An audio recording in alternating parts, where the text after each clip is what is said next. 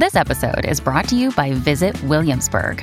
In Williamsburg, Virginia, there's never too much of a good thing. Whether you're a foodie, a golfer, a history buff, a shopaholic, an outdoor enthusiast, or a thrill seeker, you'll find what you came for here and more. So ask yourself, what is it you want? Discover Williamsburg and plan your trip at visitwilliamsburg.com. Another day is here, and you're ready for it. What to wear? Check. Breakfast, lunch, and dinner? Check. Planning for what's next and how to save for it? That's where Bank of America can help. For your financial to-dos, Bank of America has experts ready to help get you closer to your goals. Get started at one of our local financial centers or 24/7 in our mobile banking app. Find a location near you at bankofamerica.com/talktous. What would you like the power to do? Mobile banking requires downloading the app and is only available for select devices. Message and data rates may apply. Bank of America N.A., member FDIC. When you need mealtime inspiration, it's worth shopping Kroger, where you'll find over 30,000 mouth-watering choices that excite your inner foodie. And no matter what tasty choice you make, you'll enjoy our everyday low prices, plus extra ways to save, like digital coupons worth over $600 each week. You can also save up to $1 off per gallon at the pump with fuel points. More savings and more inspiring flavors make shopping Kroger worth it every time. Kroger, fresh for everyone. Fuel restrictions apply. Welcome to the New Books Network. Hello, everybody, and welcome back to Scholarly Communication, the podcast about how knowledge gets known. I'm Daniel Shea, your host for this focus on the Research Journal. Right now, every scientist in the world is drafting a manuscript. It's in labs everywhere that progress is made in the research. It's in journals everywhere that progress is made in the research. The Research Journal is the venue for scientists because the research article is the genre for scientists. The next questions and the ensuing attempts at answers never appear in books. Journals are the places scientific research progresses toward scientific knowledge. And to make a journal, it takes at least 5. The executives, the editors, the reviewers, the readers, and of course the authors. And it is these same 5 who make the interview guests here at Focus on the Research Journal. This is the talk that makes known the knowledge of science. Today's guest is Christophe Bernard, who is Director of Research at INSERM and Editor-in-Chief of eNeuro. eNeuro is an open-access journal for the Society of Neuroscience, a professional society for physicians and basic scientists whose research is focused on the study of the brain and the nervous system. eNeuro was launched in 2014 and has, since inception, been an open-access, multidisciplinary venue for high-quality papers that increase our understanding of the nervous system. The journal covers these broad areas of the neuroscience field: cognition and behavior, development, disorders of the nervous system, integrative systems, neuronal excitability, novel tools and methods, sensory and motor systems. eNeuro is, of course, home to original research, but the editors also encourage reports on negative results, on replication studies, and on animal models and computational modeling studies of any length. Alongside reviews, method papers, commentaries, opinions, here in eNeuro, the community of neuroscientists read new and sometimes controversial findings, but always findings that are important as judged in consensus by the authors, the reviewers, and the editors. Because eNeuro does submission not just effectively, not just efficiently, but also fairly. The journal uses a double-blind review process to cut down on implicit bias, and eNeuro allows reviewers and editors to enter into consultation over what authors should do to improve a submission. This is constructive. This is consensus building. This is something that speeds valuable papers to publication by limiting requests for extraneous experiments. eNeuro calls this consultation and synthesis. Authors call it good publishing. So let's begin the conversation. Christophe Bernard and eNeuro. Christophe, welcome to Scholarly Communication.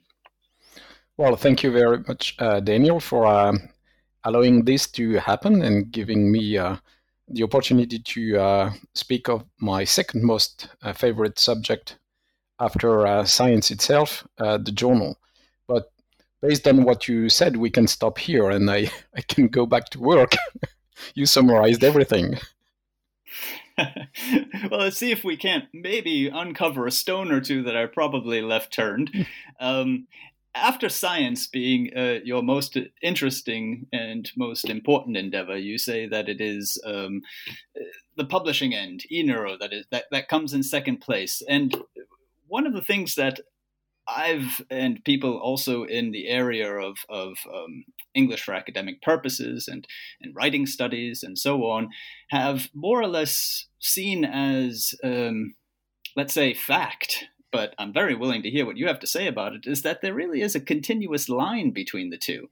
There's the research on the one end, sure, and the publication tends to be an afterward event, but to draw a strict line between publication and actual research, is that something that you find easy for yourself to do, or that you are able to manage inside your head? Well, that is an excellent question. In fact, what I'm saying when I speak about this topic is that, and you said it, science, it's everything. It's not only scientists doing work at the bench. Without evaluation of one's work by peers, our science is worth nothing. If it's not communicated to others, it's also worth nothing, because science cannot make progress being isolated in one lab. So science overall, with the big S, relies on everything: doing the science itself, evaluating the quality of the science, publishing the science. So it's all linked. There's no real barrier between these different topics. And for society journals, which is a specific topic we could address, as opposed to publishing venues that are there for profit, society journals are run by scientists, which means that for us, I'm a scientist, well, I try to be, there is no discontinuity between my work as a scientist and what I'm doing as a reviewer or as an editor. It's all part of the same big science work. And society journals is a very important topic, and since you brought it up, I would like to go into that right away. Could you maybe briefly describe for the listeners the sort of editorship that eNeuro has, being a society journal and being, as you say, run by scientists, let's say editors who have a day job, if you like? Yes, so society journals, they are run by scientific societies, which means that they are most of the time run by scientists themselves. So for the Society for Neuroscience, but I know many other societies which work the same way, the two journals that we have at Society for Neuroscience, Journal of Neuroscience and eNeuro, the editor-in-chief is an active scientist. All the reviewing editors are active scientists. The reviewers are active scientists, etc. So we all scientists. And that's, I think, the best way to handle science. It's handled by peers at all stages. The difference with the for-profit journals like Nature Group or Cell Press is that they are not run by active scientists. This is to make money. That's their raison d'être. They are not here for anything else. So they are run differently. One that is apart from the others, two in fact, is Science Group, because this is the American Association for the Advancement of Science, which is a non-profit organization. And there is PNAS, the Proceeding of the National Academy of Science.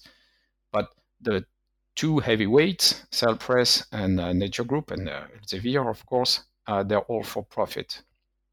So that's a major difference. I think that you can rely more being handled by professional scientists rather than professional editors who sometimes and most of the time don't really know the field or your field when you send them a paper. This is really interesting because it brings us right into what I would call the core of what this focus on the research journal is all about. It's about who is editing the manuscripts and what are they looking for? Now, you've just very crystal clear made the picture of the science societies on the one end and the for-profits on the other. The for-profits with their, let's say, professional or semi-professional editors, and the science societies having people who clearly are drawn to the publication process but are at heart scientists. I wonder if you could imagine what it is. Well, I mean, you know what you see when you see a manuscript, but I wonder if you could perhaps, in a sense, contrast that with what maybe somebody at one of these for-profits, Nature Group or Cell Press, is seeing when they see a manuscript. Okay. So I cannot speak for the for-profit journals because they may have an agenda that we don't have. For INEURO, for this journal, we don't select topics. Now, what I tell my reviewing editors is that anything that is helpful to the community should be published. So, for example, there is a major difference with the for-profit journal. Now, the for-profit journals, they are after the highest impact factor because, unfortunately, this is what is used in many committees. So they want high-profile papers that will be cited or talked in the media. So they do everything they can to get that kind of paper and to publish them. Now, the impact factor relies on the number of citations, but at INEURO, we are just focused on what is good and important for the community. Now, if I publish a negative result paper, so you have an hypothesis, it turns out that it's leading nowhere. Well, instead of having several other labs testing the same hypothesis and spending money for nothing and time of PhD students and postdoc for nothing, it's important to have it published. But because it's a negative result, this will never be cited, or really not much, which means that if you believe in impact factor, your impact factor will go down because it's based on the number of citations. So I don't care about that thing at INEURO. What I care about is having something that helps the community. That's the whole philosophy. So we are not filtering anything. The reviewing editors and the reviewers have to assess whether the message is important for other scientists, and if it is, it belongs to the journal. You just mentioned the reviewing editors and the reviewers. And since the society, as you've also made very clear, is scientists who are also working in research, as yourself being a director of research, I wonder how often there is the chance for editorial acceptance. Because if, again, we contrast with the for-profit journals, it's going to be seldom, I would think, that a paper doesn't have to go out for review. And yet I would imagine in a specialty field journal of your own, like your own, INEURO, that this would be a possibility, wouldn't it? To publish without review, is that your question? Yeah, there's a long way of asking that, but I mean review, of course, through the editors who know. Okay, so this may happen at INEURO, that a paper in specific circumstances could be accepted directly by the reviewing editor without further review. This is really rare. Usually, we go through the whole review process. I see. Okay, so it still is, even with the expertise on the editorial board, very necessary to be seeking outside experts on questions of methods, maybe, or suitability of results and interpretations. Well, in fact, your question is extremely valid and really interesting. We never thought it that way. So you have to understand something. Oh, okay. So can I tell my personal story? Because I guess that for many people, they don't understand how you end up like being an editor-in-chief or a reviewing editor. Maybe that if you just asked the best question of the interview. Yes, do please continue. Okay, so I'm going to tell you my story because this, I think, is happening to everyone sitting in my position at whichever level. So, of course, I started as a young PI, and I started to review papers, and for several journals, including the Journal of Neuroscience. So I was reviewing other people's work because I thought that it's a just return to the community. When I send my own papers to journals, they are being reviewed by my peers, and I have to do the same job. I have to return and give some of my time to evaluate the science of others. It's only fair. Okay, so I started to do that. It turns out that at Journal of Neuroscience, there were reviewing editors, and I will explain what a reviewing editor is, was sending me more and more papers because they were liking my reviews. So I was getting a lot of papers to review every month. And my reviews were evaluated quite well, and I was getting enough. I was fast in answering the review process. And at some point, the editor-in-chief of the journal, John Mansell, at that time, asked me to become a reviewing editor. All right. So reviewing a paper, I knew. I had learned, and I knew what it meant. Reviewing editor, for me, it was someone above my head sending me continuously papers to review. I had no idea what it meant. And I said, well, why not? Let's get to the higher level and see how it's done, because it's an important job for the community. So I started to become a reviewing editor. So what it is, at Journal of Neuroscience, you are receiving like a lot of papers every week.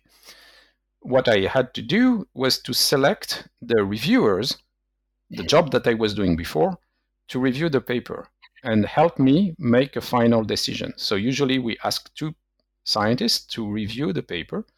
And when we receive, as a reviewing editor, the 2 reviews or 3, then we make a decision to accept, reject, or ask for a revision. So to address your question, at that point, when you're a reviewing editor and you receive many, many papers per week, there's no way that you can act at the same time as a reviewer for the paper, because you have to spend a lot of time to look in detail at the paper and make a decision to accept it. That would be unpractical, except if the reviewing editor does not get too many papers. So the way the system is built right now makes this impracticable. But in theory, to accelerate the process, a reviewing editor, but that would be only one voice, could make an informed decision if this reviewing editor is specialized in the field of the paper related to the paper. We think that, to be fair to the authors, we need several voices. This is why we ask 2 reviewers and not 1. So it's a way to kind of mitigate the human factor. Sometimes you're sad or unhappy or in a bad mood and you destroy a paper for no reason. That happens. This is human factor. Or you're so happy that you accept anything. It also happens. So we try to mitigate that by having several voices to give the authors. So that's how I became a reviewing editor, and I discovered that it was a totally different way to handle science in terms of policy. What I did later for science, because I was also a reviewing editor for science, was even more difficult because I was getting a lot of papers and I had only to decide whether it was worth sending out for review. That specific process, it's specific to science. So bottom line is, yes, to answer your question, it's possible it could accelerate publication, but it could be sometimes it could be unfair to the authors. Yeah, and yeah, sorry, go on. Yeah, I just want to finish the story. And then, so I was a reviewing editor at that time, and I was doing this job. and I was happy with it. It gives you a wide perspective of the field because you get papers way outside your expertise. When I was a reviewer, it was within my expertise, but when you're a reviewing editor, it's outside your expertise usually. And at the same time, I was really frustrated by the way I was handled by most journals, including society journals, by unfair treatment and so on. And so when the Society for Neuroscience decided to launch an open access journal online, I decided to run for to be the editor-in-chief. Why? Because this is a very rare and exceptional circumstance when you can do what you want. So I started it from scratch. I proposed a way to do the journal. And the way I imagined the journal is the way I would be pleased as an author. I knew about the problems of the publication process. And this is a very rare occasion in one's life when you create something from scratch. So this is what I tried to do, to try to construct something that would satisfy everyone. This is rare because most of the time you end up being an editor-in-chief of a journal that has been existing for sometimes decades or more than a century for some. And it's like a super tanker that you cannot maneuver easily. eNeuro was new, and I could maneuver it as I wanted it. So that gives you an idea of how you go from one level to the next. And it's a fascinating story, and a story I think that, yes, indeed, very few of my listeners will have known. And I'd like to, in just a moment or two, get to the journal that you've helped design, the review process that you've helped design, because there are, as you make very clear, things about eNeuro that are done, things at eNeuro that are done differently. Just though briefly to follow up on this review work that you did at Science, or the reviewing editorship that you've held, or your time as a reviewer itself, it's very interesting what you say during the review editing period, that suddenly you had a broader perspective. The horizon opened up a bit because you weren't just being asked on things that, were in your lab itself. This is something that I've heard from other also professional editors, people who have now left research, and they just love the scope of what it is that they're reading, covering all different kinds of areas. I wonder if you could just briefly for us contrast your time as a reviewer and your time as an editorial reviewer from the science perspective. This is really different. In fact, I like more the editing job than the reviewer job in terms of knowledge that I gain. If it's in my field, in many instances, I already know stuff that I've seen at conferences or on posters. But when I'm doing a job as a reviewing editor, then I read things that I would not have read otherwise. And that really opens my mind. It's a fantastic experience as well. And this gets us to a perennial topic here on scholarly communication, the writing.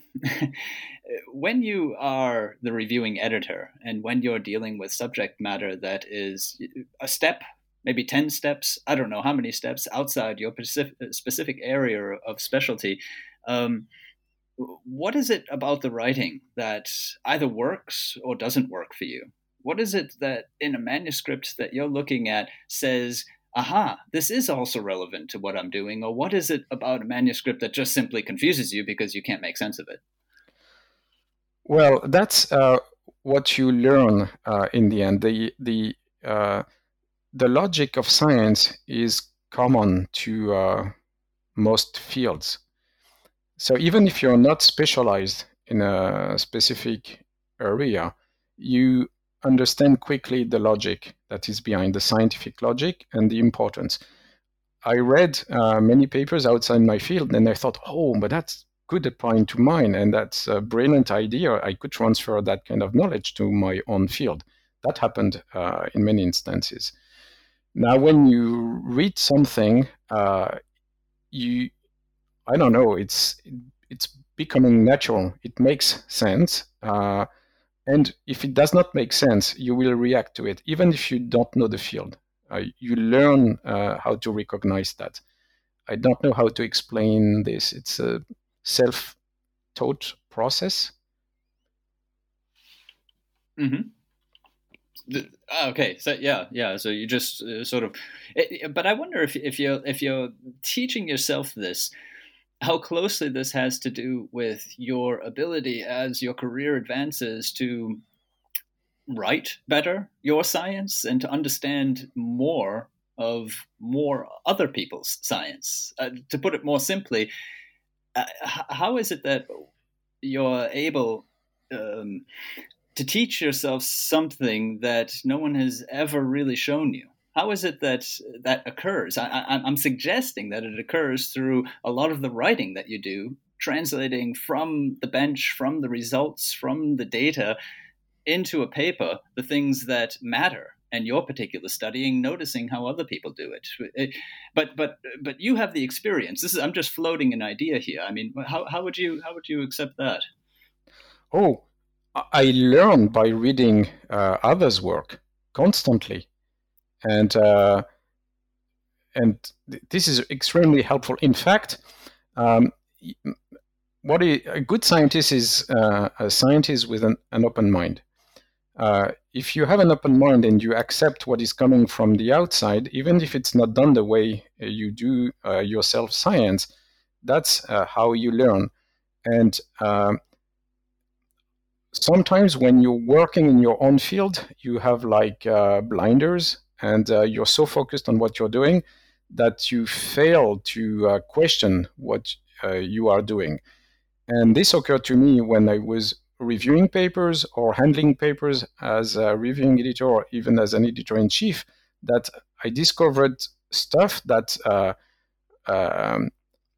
made a red flag appear for my own research and question what I was doing.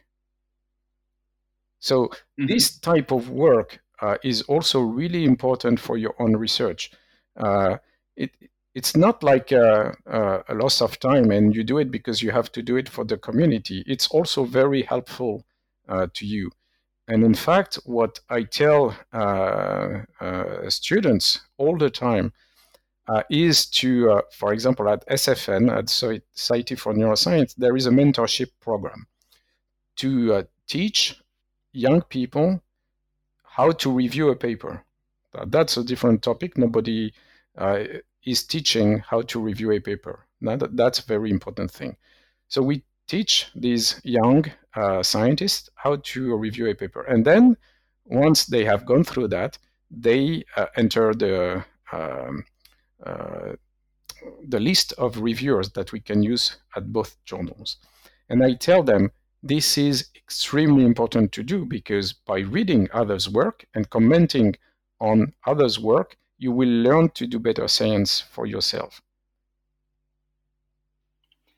And this has to do with the fact that you're removing some of those blinders that you talked about before, when you're deep inside your own area of study and when you're getting input from perhaps other areas or even just other scientists working in your same area. Exactly. Yeah. Mm-hmm. And I would imagine also, though, it's for lack of a better word, a sort of linguistic exercise as well, isn't it? It's honing your reading, and doesn't necessarily, when you turn that into the review, your writing skills, which, to return back to some of our first comments, it seems so basic to the scientific project. Yes, it's mutually beneficial. So there is only gain in this experience. You don't lose. Of course, you're going to lose time, but there is so much gain that you can get that it's all positive in the end. I wonder why it is that institutes aren't applying more resources to that sort of teaching in the mentorship programs, as you say, where the review is held up as a learning model as well, or a learning exercise. Does anything occur to you why that might not be recognized for for the value that it has? Well, as I mentioned at the beginning, and you mentioned it yourself, the science is everything. But in many instances, for many people, science is only bench work. So this is what you do, and then the publishing part is just okay, something that others do. Even the review process, it's not fully integrated into the work that we have to do as scientists. There should not be a barrier between doing science and reviewing science. It should be the same world and a continuity between these. Now, in institutions, sorry, they are putting all they can do to teach people how to do science. But doing science also is knowing how to review a paper. You may be aware, maybe others have commented on that, there is a crisis for the review process. Many people have commented about being mistreated by reviewers. And there are many reasons for that, but the main reason is that we are not taught how to review a paper. And this is frustrating because when you are an author and you send a paper and you receive the comments which are really aggressive and do not make sense and not helpful, then you start to distrust the system. That's how I was reacting at some point in my career. And I'm still being frustrated when I get rejected for no reason. So these things need to be taught. Why? Because who are the reviewers? Ourselves. All of us at early stages of our career, we said, well, the system is crap. We don't get good reviews. Who does that kind of reviewing? But later, when we become reviewers, we do the same thing. So if we are taught from the beginning how to properly review a paper and be helpful to authors and not destructive, that would solve many problems.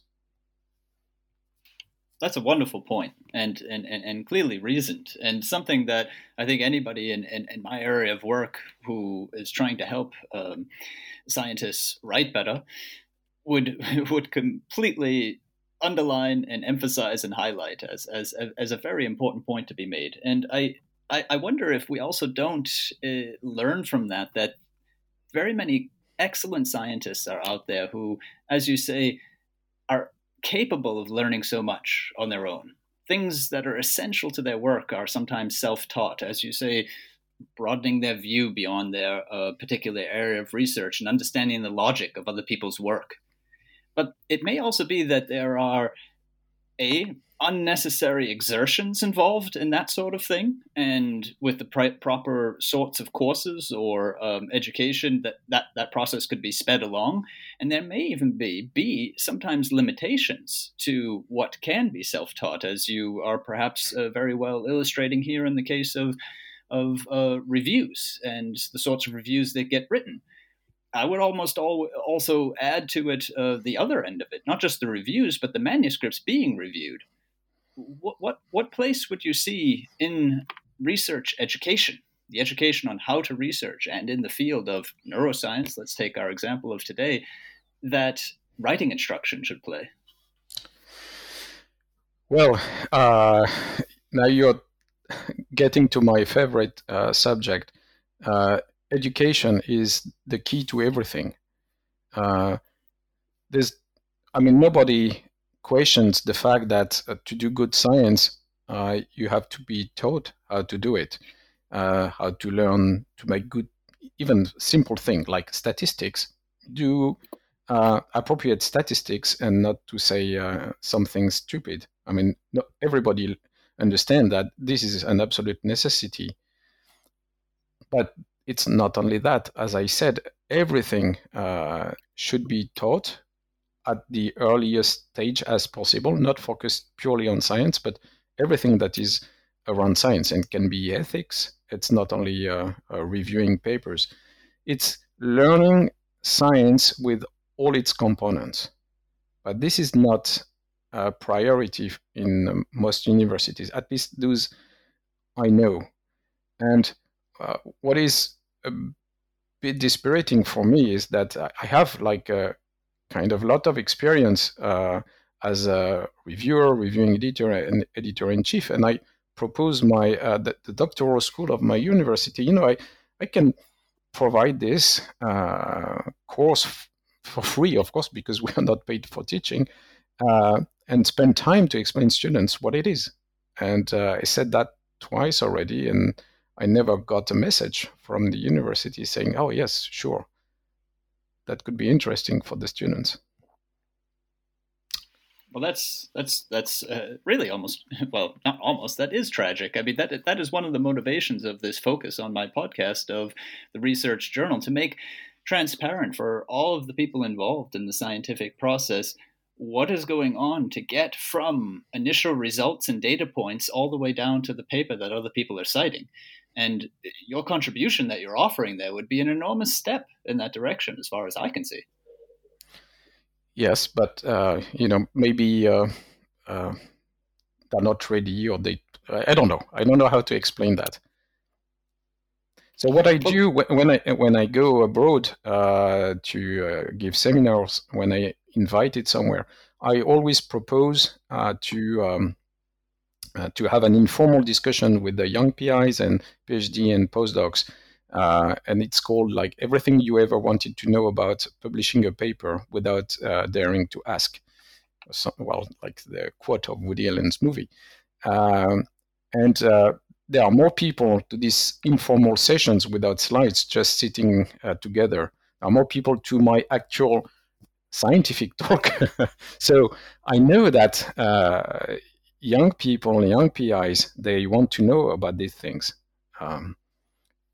And they all tell me that this should be taught officially by with the specific course in university.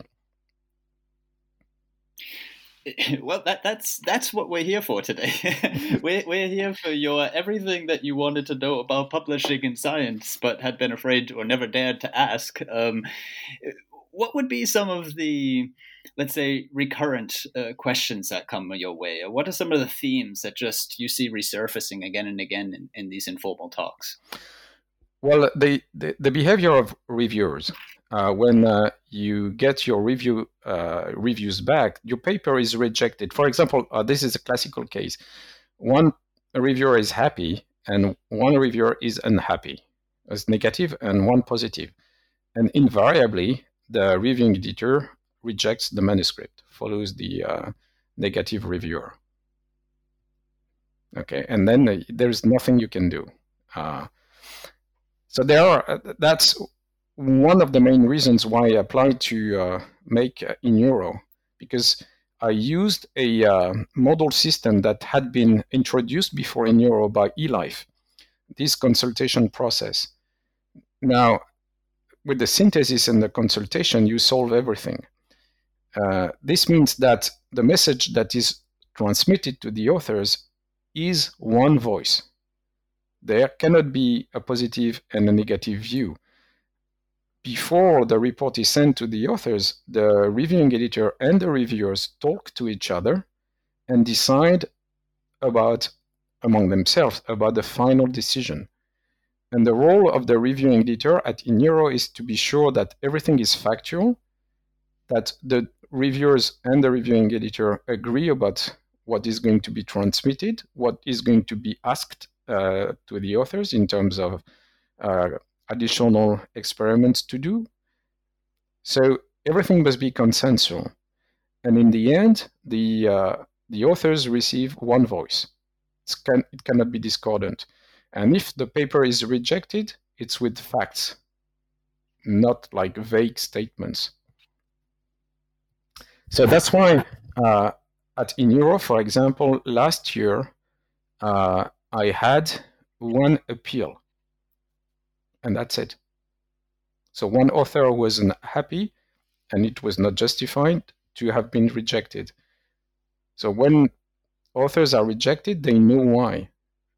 Now, if you take any journal and ask them how many appeals they receive per week, it's a lot. So the system that we have, that I copied from eLife and modified it, is the solution. And the authors, even if they are rejected, they say, okay, well, makes sense. too bad. And that's easy to do. And that's also something that you're noticing. Well, clearly the numbers speak for themselves. That scientists, authors, are just willing to accept because it makes sense. I mean, they understand what you're saying to them. I mean, that's probably you used the word frustrated earlier, also with your own work. I mean, a scientist is going to be somebody who typically looks for the facts, the logic of the argument, and so on and so forth. I mean, this is the self-taught bit, isn't it? Yes. So, I mean, if you're getting reviews that don't follow that protocol, then, well, naturally you're going to feel frustrated, aren't you? Yes. So maybe I have the gold medal, Olympic gold medal of all times, of the best review ever. It was for the paper that I sent to Science. So I had 3 reviewers. 2 reviewers were discussing a lot, and it was very helpful. And they didn't say no openly, at least in the review. And the third one, I cite verbatim the review of the third reviewer. It's incredible if it's true. Full stop.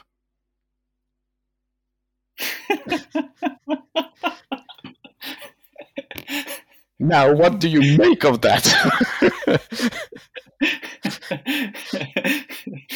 It's incredible if it's true. That belongs in a novel. That really belongs in a novel. Yes. So, I mean, that's the best example I can think of the opposite of what should be done. Okay, so this is what I tried to solve with the Neuro, and it works. I mean, and also there is one important aspect when you are frustrated as an author, and that comes over and over again. When I discuss with people about that, they tell me, "But why do they say that to me? What did I do? Is that my enemy?" And because you have sometimes really nasty comments, and I tell them that one reason reviewers do that, it's because they are not accountable for what they write. So they think they can write anything because it's anonymous, right? So you receive the reviews and you don't know who wrote that kind of review.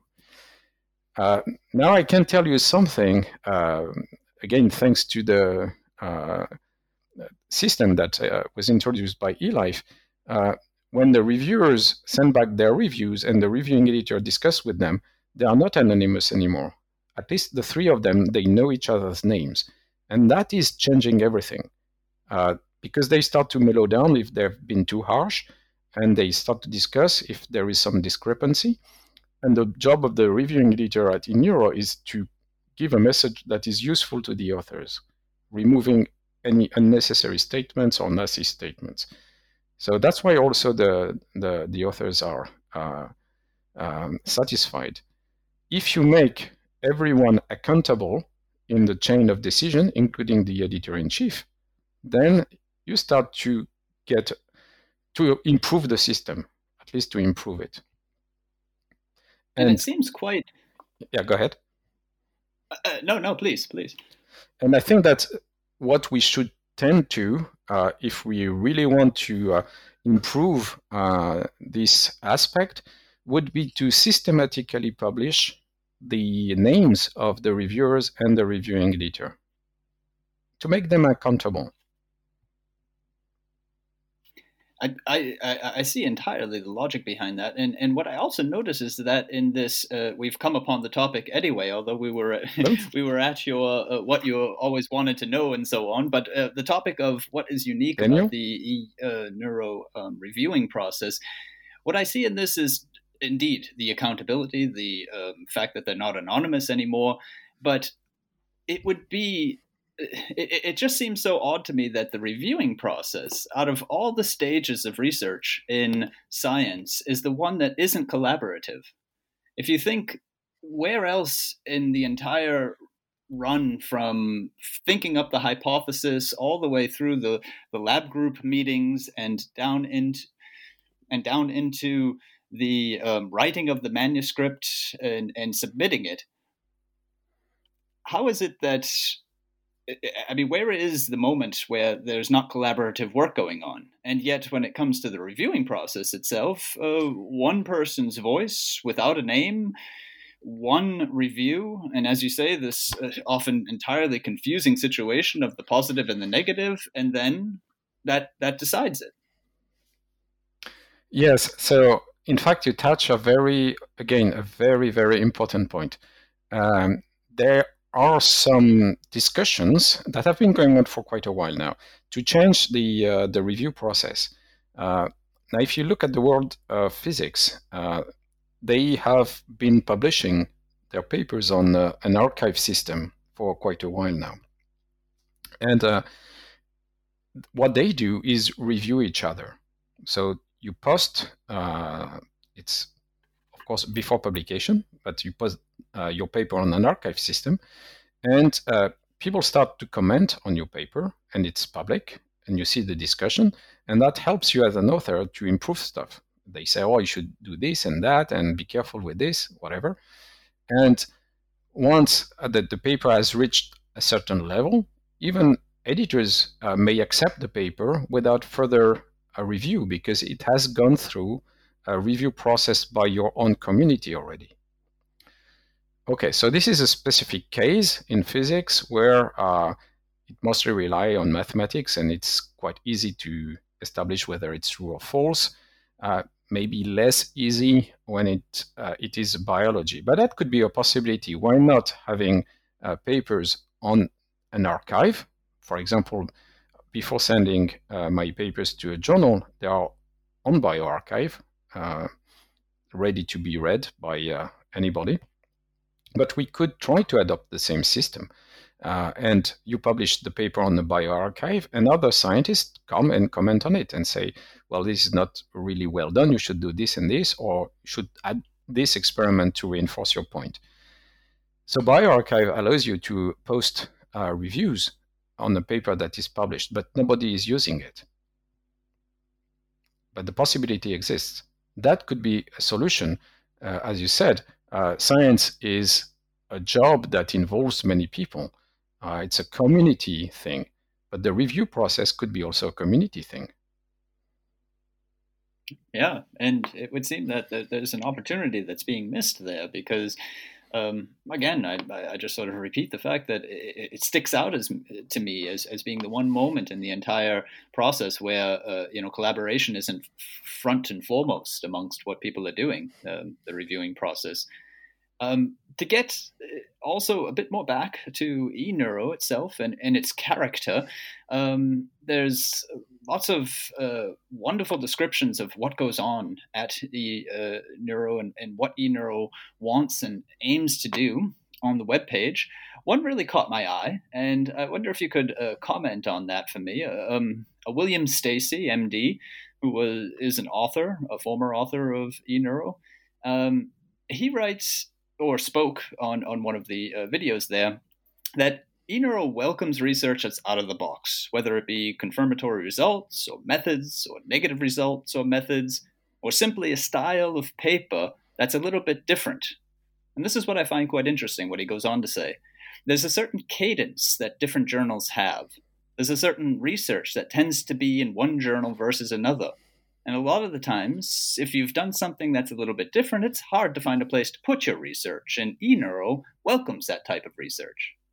So, I mean, I suppose there's a double question coming your way. I mean, how would you characterize eNeuro, and is this a fair assessment? And secondly, in a world where people are very much looking, let's say, at PubMed, a list of search results that are somewhat decoupled from their original journals, how much does a journal's character or voice matter in today's world of research?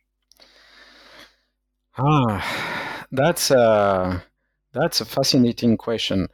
So if you look at the top journals of Nature, Science, Cell Press, it's true that, and in fact, you can just read in history, you tend to get the same types of papers over and over again during a certain period of time because of the fashion.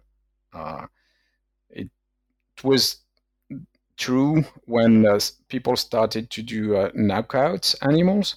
So they appeared in the big journals, and some specialized in more aspects than others. Until now, if you look at COVID, some big journals specialize in COVID papers and not others. And I guess it depends on the professional editor who's handling that kind of thing, or it is maybe a decision from the editor-in-chief to favor one topic versus another. And you tend to, for these types of journals, always to generate the same kind of thing. There is another thing that is also true, is that you self-perpetuate yourself. For example, you will find in science papers always on the same topics that you will never find in nature. And the reverse is true. Why? Because people are going to read the same papers in science, so they will say, oh, I'm going to send it to science because it's been published already there. The editor is getting familiar with the topic, and it's the same reviewers that are used all over, and it creates a vicious circle where it's always the same kind of topic that is published, and it can generate dogma. But that's another issue. Now, in Neuro, what I want is to publish anything that is important, as I said, to the community, be it dogmatic or anti-dogmatic. If you want to question something, then you can. For example, we published today a commentary from Karl Harrop on the fallacies in the Alzheimer's disease field, which is really interesting because he questions in this commentary the way Alzheimer research has been done so far. So yes, we welcome all types of papers, things that even question what we do now or the way we do it. That's why we have many things about statistics, how to do statistics properly. And I launched a series that is called Experimental Bias. There are things that we take for granted when we do an experiment, but there is a bias that sometimes we know nothing about, that we've not been taught about. So we have this series that is quite successful in the journal, which is called Experimental Bias, where we discuss problems linked with the techniques that many people are using and not knowing the drawbacks. That's great. Another feature of the journal is also the research highlights, the article type research highlights. Could you maybe also give us a brief look into what that is there for? So the research highlights, we are going to start again these. So there's a paper that has been published in the journal, in Neuro, and we want to highlight more particularly this story because it's important in terms of education or scientific content or the ideas that are behind. And the way we do it now is usually we start with the reviewing editor of the paper, so the reviewing editor who handled this paper. And if they have a postdoc or PhD student who wants to make a kind of very short journal club or talk about this paper and to put it into perspective and why it is important for the community to know about this result, then they can write this and we publish this research highlight. It's really beneficial for the young scientists like PhD students and postdocs because it teaches them to make a synthesis about what has been done, and it's published.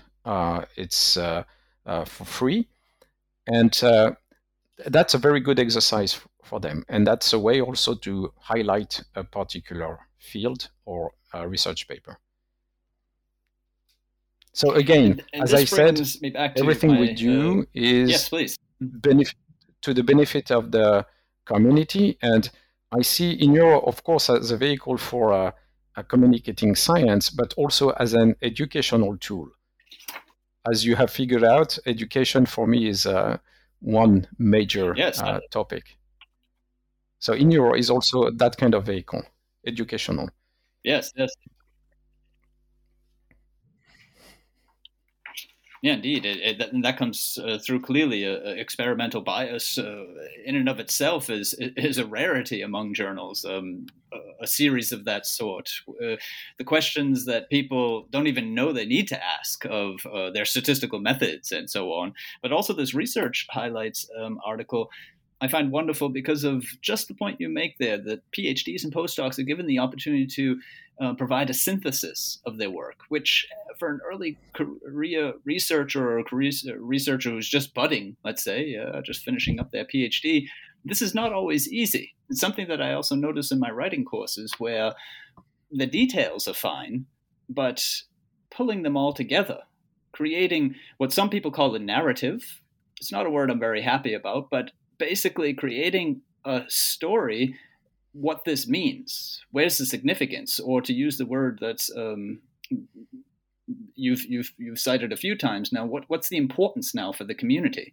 Because I think that very many early career researchers haven't quite understood the place of the community in their work yet. And that's where the skill of writing comes in, because through the communication of it, you start to understand not just what you're doing, but whom you're doing it among. Yes, exactly.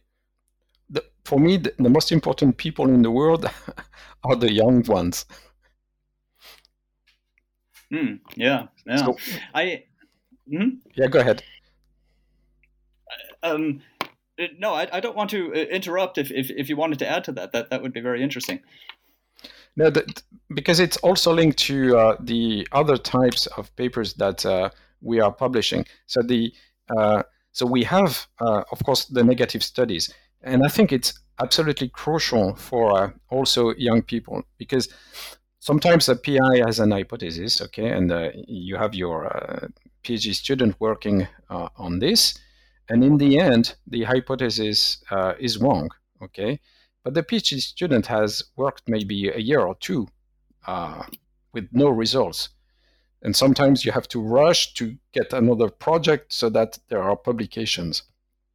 But a negative study is nearly as important as a positive study.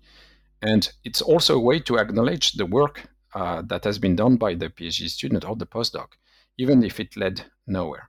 Now, if you look at the recommendations of NIH, they say negative studies must be published because they see it, some projects which are similar, but coming from different labs, testing the same hypothesis. So they found research several times to test the same hypothesis, and it's known already that it's not known in the field, but it will lead to nothing. That's what hypotheses are for. But if you publish negative studies, then the community knows, and that acknowledges the work done by the people who did it. It was not for nothing. You have like a product in the end. Yeah, it's not like all those months that the PhD student was working on those results, he or she was doing nothing. I mean, or was learning no science. Just because it doesn't come out in the flowery form that it's supposed to doesn't mean that it's not a plant, right? Yes, exactly. And a negative study is as important as a positive study. You mentioned the hypothesis quite often, and this is a word that and a concept that's not, let's say, necessarily apparent in every paper in biology. I wonder where you would stand on the idea of clearly stating the hypothesis in the introduction, so that the entire design of the study makes sense from a theoretical point of view. Well, in most papers that I read in my field, they have this in the introduction. So we reasoned that, or we hypothesized that. In all my papers, there is this. Now, what is funny about this is that when you do research, sometimes it's done like, oh, okay, let's do that experiment and see what happens. So you had no hypothesis beforehand. And I suspect that the vast majority of papers in neuroscience, they are not truly hypothesis-driven. the hypothesis is built afterwards, after you get the results, to make sense of them. And it's constructed the other way around. Sometimes, yes, you start with the hypothesis and you go to the very end. But in many instances, it's the other way around. You start to make sense, you try to make sense of your results, and then you build the hypothesis. So yeah, it's not that straightforward. But yes, in the introduction, even if you did the experiment the other way around and you got the hypothesis at the very end, you should state it into the introduction. Mm-hmm. I would like to return just one last time to the review process. And you had mentioned before that there is the possibility of revise and reject. I mean, acceptance is acceptance. There's not much to discuss there, I suppose. But on the revise, that middle ground, part of the point of this focus on the research journal is also to make things transparent for authors. And you've done, in this past hour, loads of work in that direction, I think, for very many potential authors. And I just wonder what you would say on the revision process, or even after a rejection. What is it that needs to be foremost in the author's mind if they want to continue with that line of work, whether revising again or having been rejected? Well, the message that we try to convey to the authors is always the same. We try to be helpful. So we can reject the paper because there are too many weaknesses, but then we tell them this is weak, and etc. But we have a specific thing. So the reviewers must decide whether, for a revision, the authors need more than 2 months of work. Okay. Now, if it's more than 2 months of work, the paper is automatically rejected with the possibility to resubmit. But we tell the authors, okay, look, there is still a lot of work to do. Now, you decide. You do it, and you can resubmit, but we don't promise anything. Why did we decide for that kind of procedure? Because in my experience with other journals, you get the reviews, and the reviewers tell you, well, you need to do this, this, and that, and this, and it takes you a year to do it. Okay? Then you go back to the journal, and for some reason they decide, oh no, finally we are not going to accept it. This is even more frustrating because you spend a lot of energy and money and time to complete that with no justification. Here we don't make any promise to the authors. If it's more than 2 months work, it's automatically rejected, with the possibility to resubmit, but that's the decision of the authors, and that way we don't make any false promises to the authors, and that works. Yes, it's all very clear and fair and very science-based, as I can see. Again, from my background, I'd be interested to know, what sort of role does the writing itself perhaps play in that, in a decision for revision or something like that? If, for example, you see there very good findings, solid data, but it's hard to read, the messages mixed up. And I'm not just talking about maybe somebody who isn't perhaps using English as their first language. I'm talking about the problems that anyone faces when they write, and the difficulties of putting that into prose that, the wider community is going to understand. Oh, that's in fact, that's a very good question as well. This happened to us at InEuro not so long ago. A paper that was potentially really good with many great ideas, but not properly expressed. It was not English, it was just the logic, the structure. And so we told the author, well, this could be a great story, but it's very difficult to read for any reader. So we encouraged the author to have it checked by a professional, because they can do that, even they don't understand the full scientific content. They can work on the logic of the presentation. This is something that needs to be learned also by young people, how to properly write a paper and how to set one's ideas. It's natural for some people, but it's a skill that needs to be acquired over the years and needs to be taught. So yes, we tell the authors to rewrite the paper. And I can tell you, even if it's not proper English, it's very difficult to detach oneself from the form as compared to the content. Because when you have to spend so much time trying to make sense of what the author has written and only consider the science, it's very difficult as a reviewer.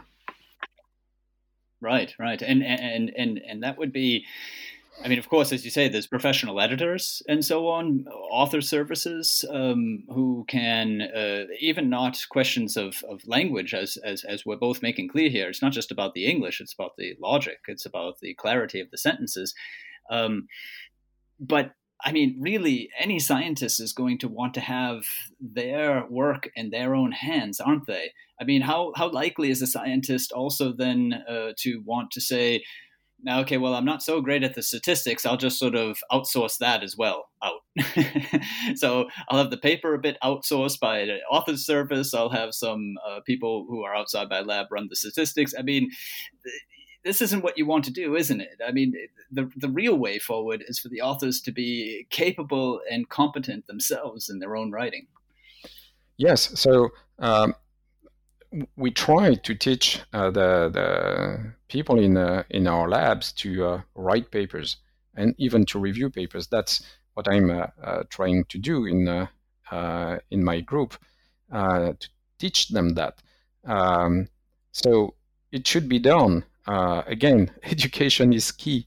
So if it were part of what must be compulsory to learn when you are in a master program or a PhD program, that would solve many things. But it must start as early as possible. Well, Christoph, you've been very generous with your time. I've one last question that brings us sort of full circle. You are a editor-in-chief of the journal eNeuro. You are also a director of research at INSERM. That means you're an author and an editor. And I suppose my question is this: when you're working on your own manuscript, what sorts of things do you hear your editor self telling your author self? The problem is that I'm not schizophrenic enough. So I cannot have two personalities.